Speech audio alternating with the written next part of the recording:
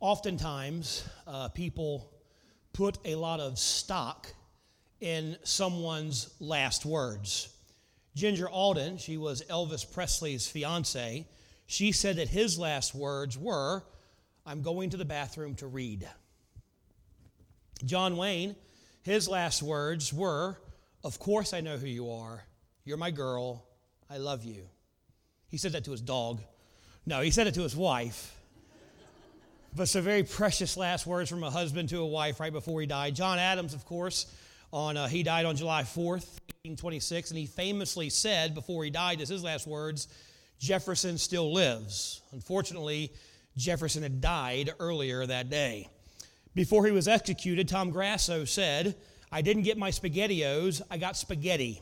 I want the press to know."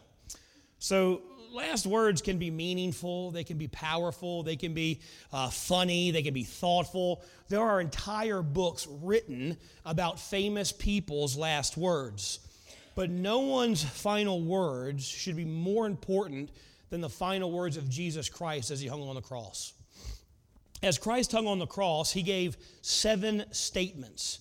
He said 7 things to those that were gathered around him that day. But these 7 statements, these 7 words have incredible value and meaning for us today. See, the cross of Christ is the cornerstone of our Christian faith.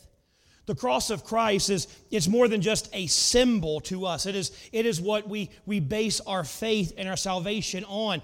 Jesus went to the cross so that we, all of humanity, all of mankind, through his death, burial, and resurrection, could be redeemed to God the Father. And because of the cross, because of his death, because of his resurrection, we can have a relationship with God today. Because of the cross, everything that was broken in the Garden of Eden has been restored and repaired, and man can once again fellowship with God the Father. To believers, though, when we talk about the cross, we're not just talking about 2 pieces of wood fashioned together standing on the ground. To believers, it's much more than that. The cross represents our salvation. The cross represents our redemption. The cross, even though it is gruesome and terrible and a horrible scene, the cross represents love and hope. It's where Jesus, the Son of God, was stretched out between heaven and earth, suffering more than anyone has ever suffered before or has ever suffered since. And he did it not because he was guilty, but he did it for you and he did it for me.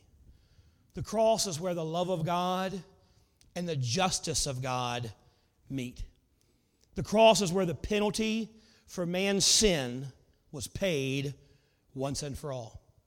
And while on the cross, Jesus said 7 things. He spoke 7 times, and these 7 statements have profound meaning for us today. So this morning, as we celebrate the risen Savior, I'm going to look at these statements and see what they mean for us this morning. So let's first of all look at the first word. It's in Luke chapter 23, verse number 33. And when they were come to the place which is called Calvary, they crucified him. And the malefactors, one on right hand and the other on the left. Then said Jesus, "Father, forgive them, for they know not what they do." This is an incredible scene that is unfolding before mankind. Jesus has already, up to this point, he has already endured incredible pain, incredible torment, incredible humiliation. He was betrayed by one of his apostles and sold for 30 pieces of silver. He's been rejected by the Jews, the very ones he came to minister to and to give his life for. It says he came into his own, but his own received him not. So he's been rejected by the Jewish community. He's been forsaken by Peter. The rest of the apostles have scattered. He's been abandoned and left alone by the people that said they'd stay with him the longest. He's been put through a false trial, and once he was found guilty of crimes he never committed, he was beaten, he was scourged, and sometimes we kind of gloss over that. The scourging that Jesus went through was incredibly painful. They whipped him with what's called the cat of nine tails. It's a whip that on the end of it had 7 different strands, and in each strand there was a sharp piece of metal sewn into it so that when they whipped you, it wasn't just striking you, It would tear flesh away from your body. And the Roman soldiers were masters at torture. They would rip flesh off of people, and Jesus took a tremendous beating. A medical doctor one time did a study on this and said that after Christ had been scourged, his rib cage was probably exposed to the air. His spinal column would have been exposed to the air because the flesh was ripped away. He's in incredible shock. He's in incredible pain. Then they put a crown of thorns on his head and beat it into his brow. They spit on him. They mock him. They rip his beard out. Then, after beating him so severely, they make him carry his cross, which most people believe weighed over 150 pounds. They made him carry his cross up to Calvary, where they laid him on it, and then they nailed him to that cross. Through his wrists and through his feet, they physically nailed him to the cross. Then they lift him up between heaven and earth and put him in the hole. And the Bible tells us that when he was placed in that hole, that every joint in his body came dislocated. His shoulders, his elbows, his knees, his hips, everything became dislodged. Isaiah says that he was beaten so severely, he wouldn't even look like a human. And as he's hanging there, he looks around, says, forgive them. Forgive who? Forgive the Roman soldiers? I mean, yeah, they tortured him. Yeah, they nailed him to the cross. Yeah, they're crucifying him, but it's their job. It's what they have to do. If they don't do it, they're obeying orders. If they refuse to obey their orders, they're going to be killed. So forgive them because they're just doing their job, Father.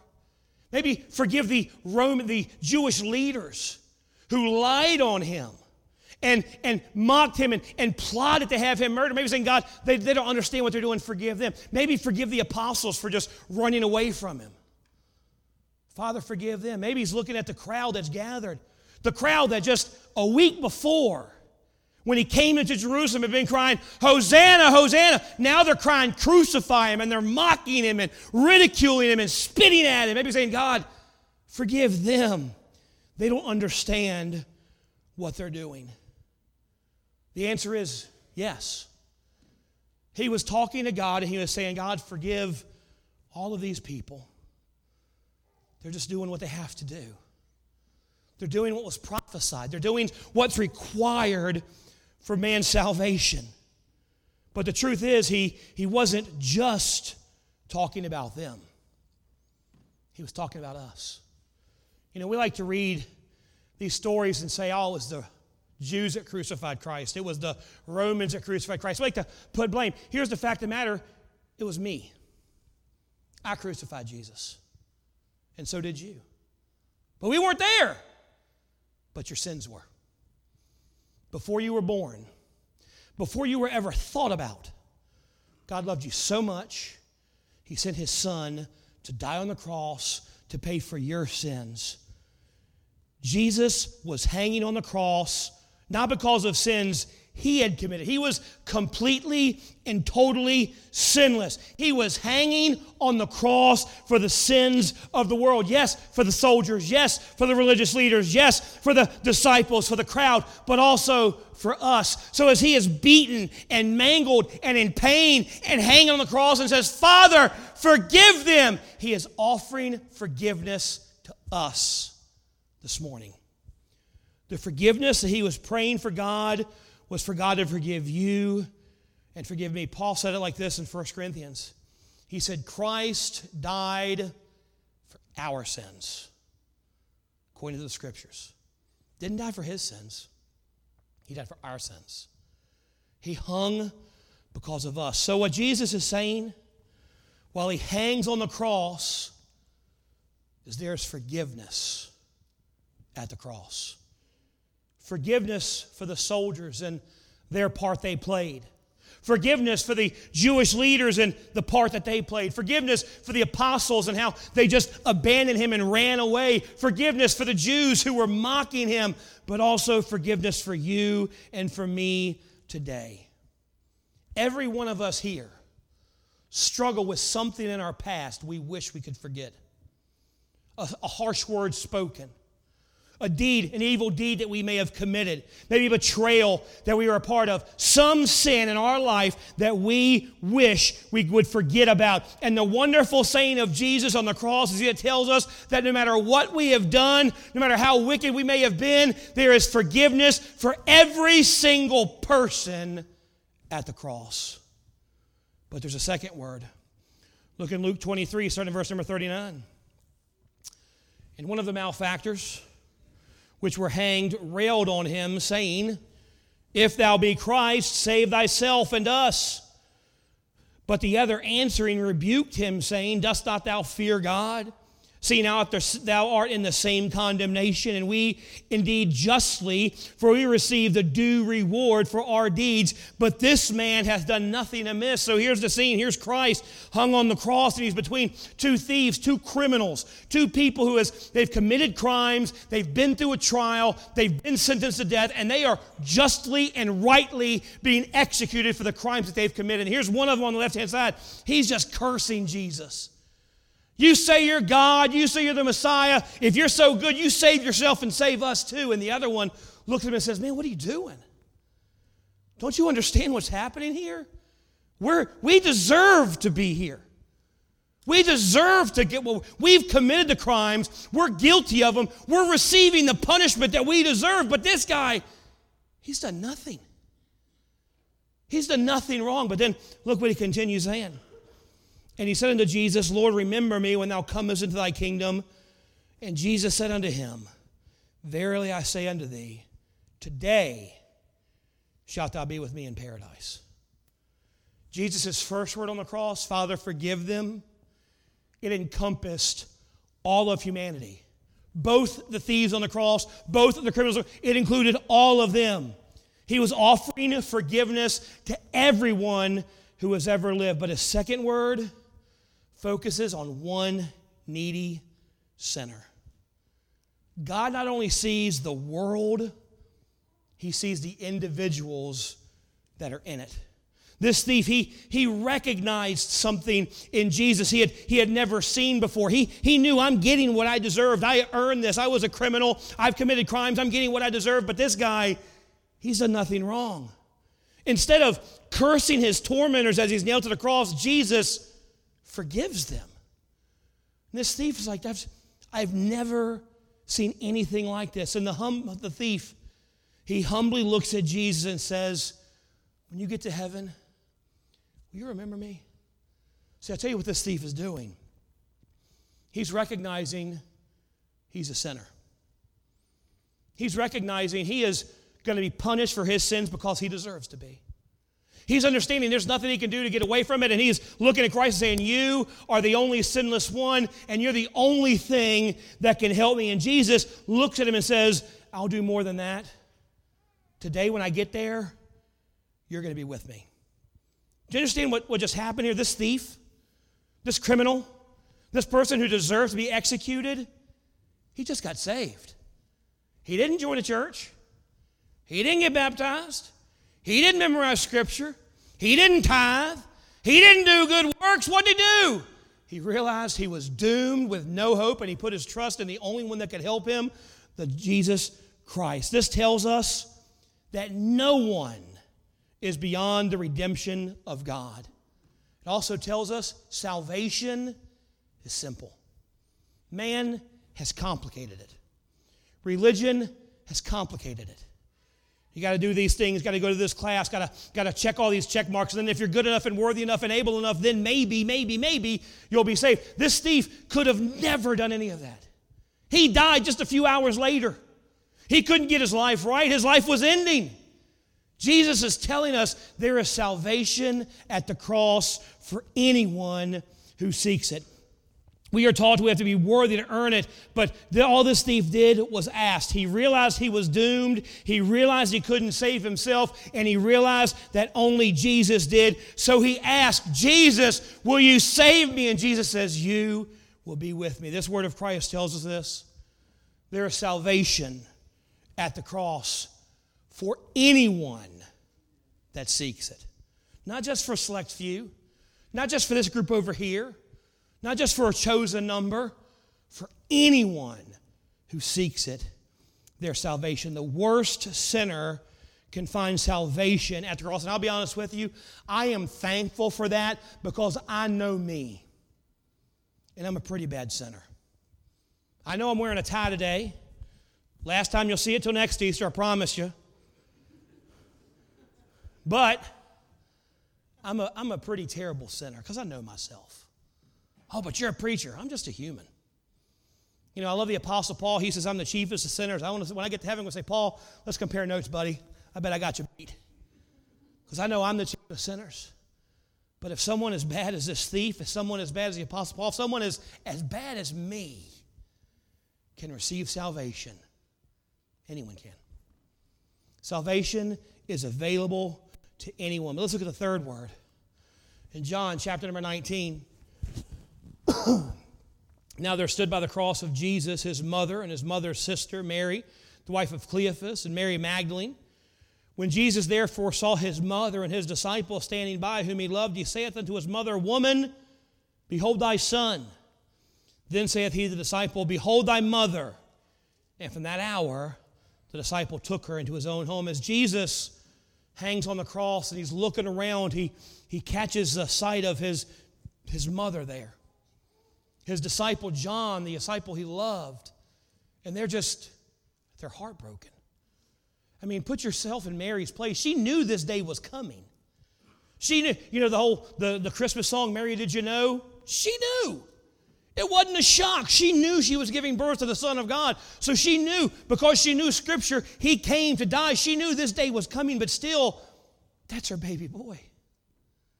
And he's in pain. He's in agony. And she's having to watch this, knowing He's doing this for me, but He's doing this for everyone else. And John is there, and they're heartbroken.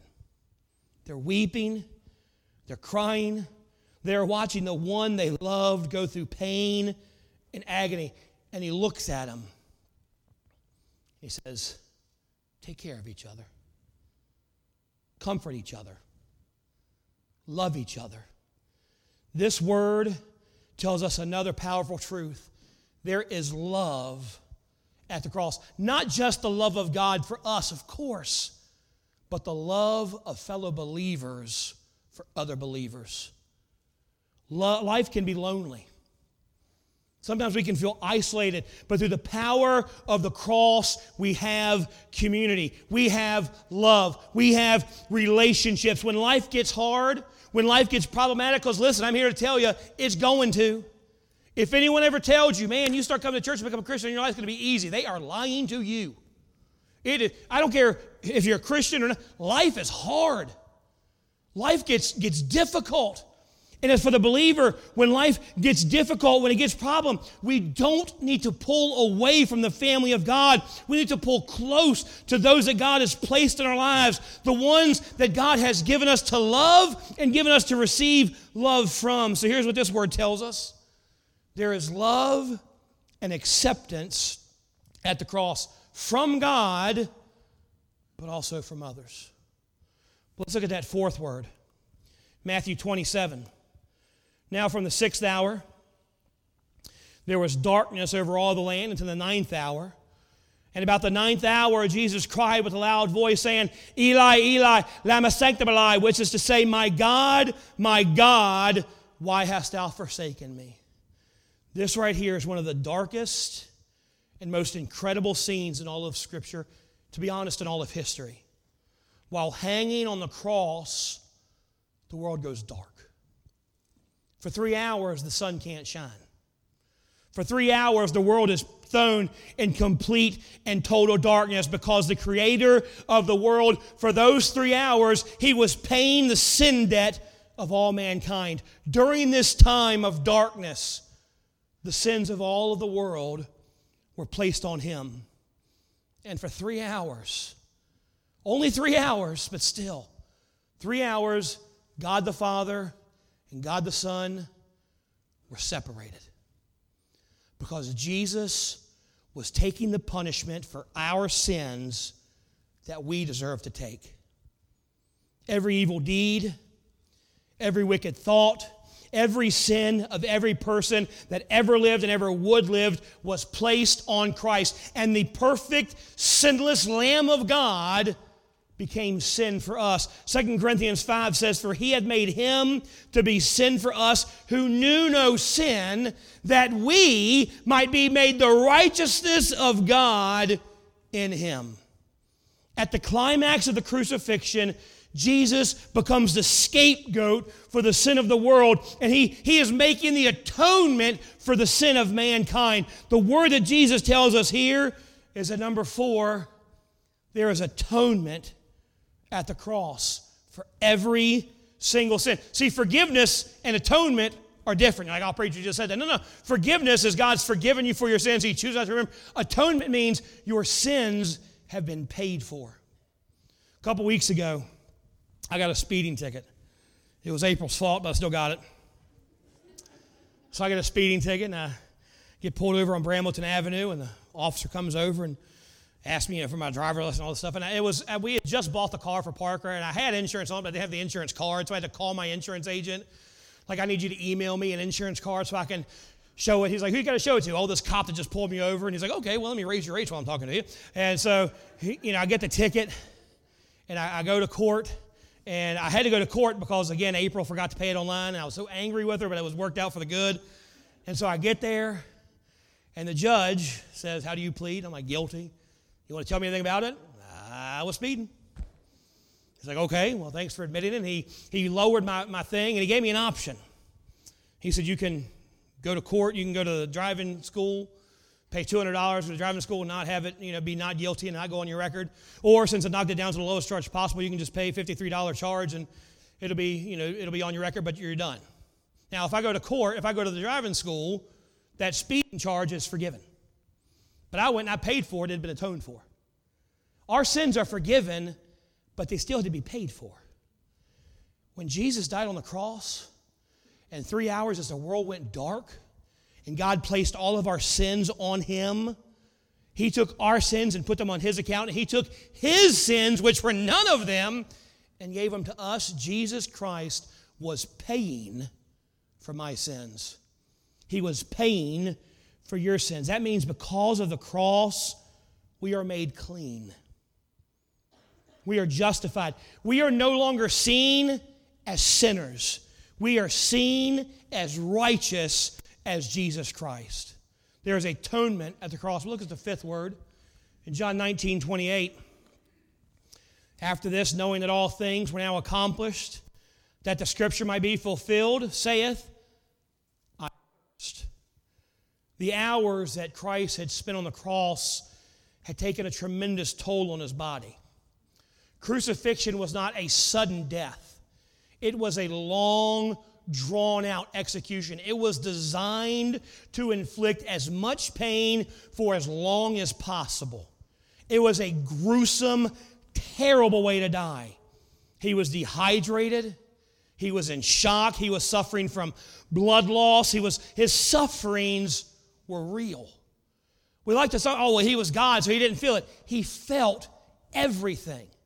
He suffered incredibly. In this word, we see the humanity of Jesus, and we realize everything he had to go through to pay our sin debt, to purchase our redemption. This wasn't a simple task that God undertook. It was a massive and painful experience that he endured for us, because if he didn't do it, we were going to have to. No, we wouldn't go to the cross, but we'd have to go to hell. How do we pay our own sin debt? Easy. Spend eternity in hell and you're done, where you're tormented in pain forever and ever. So we were going to be tormented, or he was going to do it for us. So this word shows us this. There is suffering on our behalf at the cross. The pain that Jesus endured, he did it so you wouldn't have to. He did it so I wouldn't have to. He suffered for our salvation. He suffered for you. But let's look at that 6th word. In John 19, verse 30, When Jesus had therefore received the vinegar, he said, "It is finished." And he bowed his head and he gave up the ghost. That phrase there, "it is finished," is one Greek word. It's the Greek word teleo. It means to bring to a close, to accomplish, to fulfill, or to complete. When Jesus said, "it is finished," he was talking about the work of salvation that began thousands of years before in the Garden of Eden. Of course, after Adam and Eve sinned, God told them, and the Lord God said unto the serpent, "I will put enmity between thee and the woman, between thy seed and her seed. It shall bruise thy head, and thou shalt bruise his heel." And this is the first promise that God gave, that he would defeat the power of sin and hell, that he would conquer the grave, that he would redeem mankind and do the work of salvation. And Jesus is saying the work that began in the garden is now finished. That means there is nothing more for me to do. There is nothing more for you to do, because Jesus did all of it. All we have to do is, just like the thief, accept his gift of salvation. There's nothing left for man to do, because Jesus completed it. The price for sin has been paid in full. The work is done. This word tells us very clearly there is victory at the cross. Victory over sin, victory over death, victory over hell. There is victory for everyone at the cross. Let's look at that seventh word. Luke chapter 23, verse 46. And when Jesus had cried with a loud voice, he said, "Father, into thy hands I commend my spirit." And having said thus, he gave up the ghost. The first word of Jesus on the cross, he's talking to his Father. The final word of Jesus on the cross, he's talking to his Father. God had accepted the sacrifice of Christ as the payment of sin. And that would be demonstrated 3 days later, when Jesus victoriously rose from the grave, defeated death and hell once and for all, and proved once and for all, I was the accepted sacrifice of God. God had accepted his sacrifice, and Jesus' final words, "Into thy hands I commend my spirit," it speaks of the confidence that he has because of his relationship with God. This word tells us that because of his death, because of his burial, because of his resurrection, we have eternal security with God. Our debt's been paid in full, the work has been accomplished, and we have security that if we're saved, if we've accepted Christ as our Savior, no matter what happens in our life, when we close our eyes in death, we will open them and see God face to face in heaven. This word tells us there is security at the cross. The final words of Jesus have a lot of meaning for us today. There's forgiveness at the cross. There's love and comfort at the cross. There's salvation at the cross. There's atonement for your sins at the cross. There is suffering for you at the cross. There is victory over sin at the cross. And there is eternal security at the cross. And those things are offered to everyone who's ever lived. All we have to do is understand, God, I'm doomed. I can't save myself. You've done all the work. Lord, I accept your gift. And we can enjoy all these things that God's given us at the cross. Will you enjoy everything there is at the cross? Let's pray. Heavenly Father,